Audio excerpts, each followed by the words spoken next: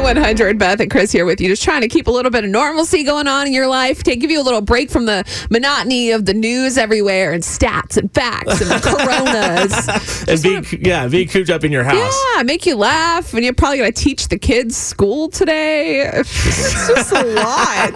Sometimes you need a break. So remember, be happy, not because everything is good, but because you can see the good in everything. Oh, I love that. It's going to be sunny today. That's have right. a nice walk with the family. And if you have a mimosa in your coffee cup, no one's going to know.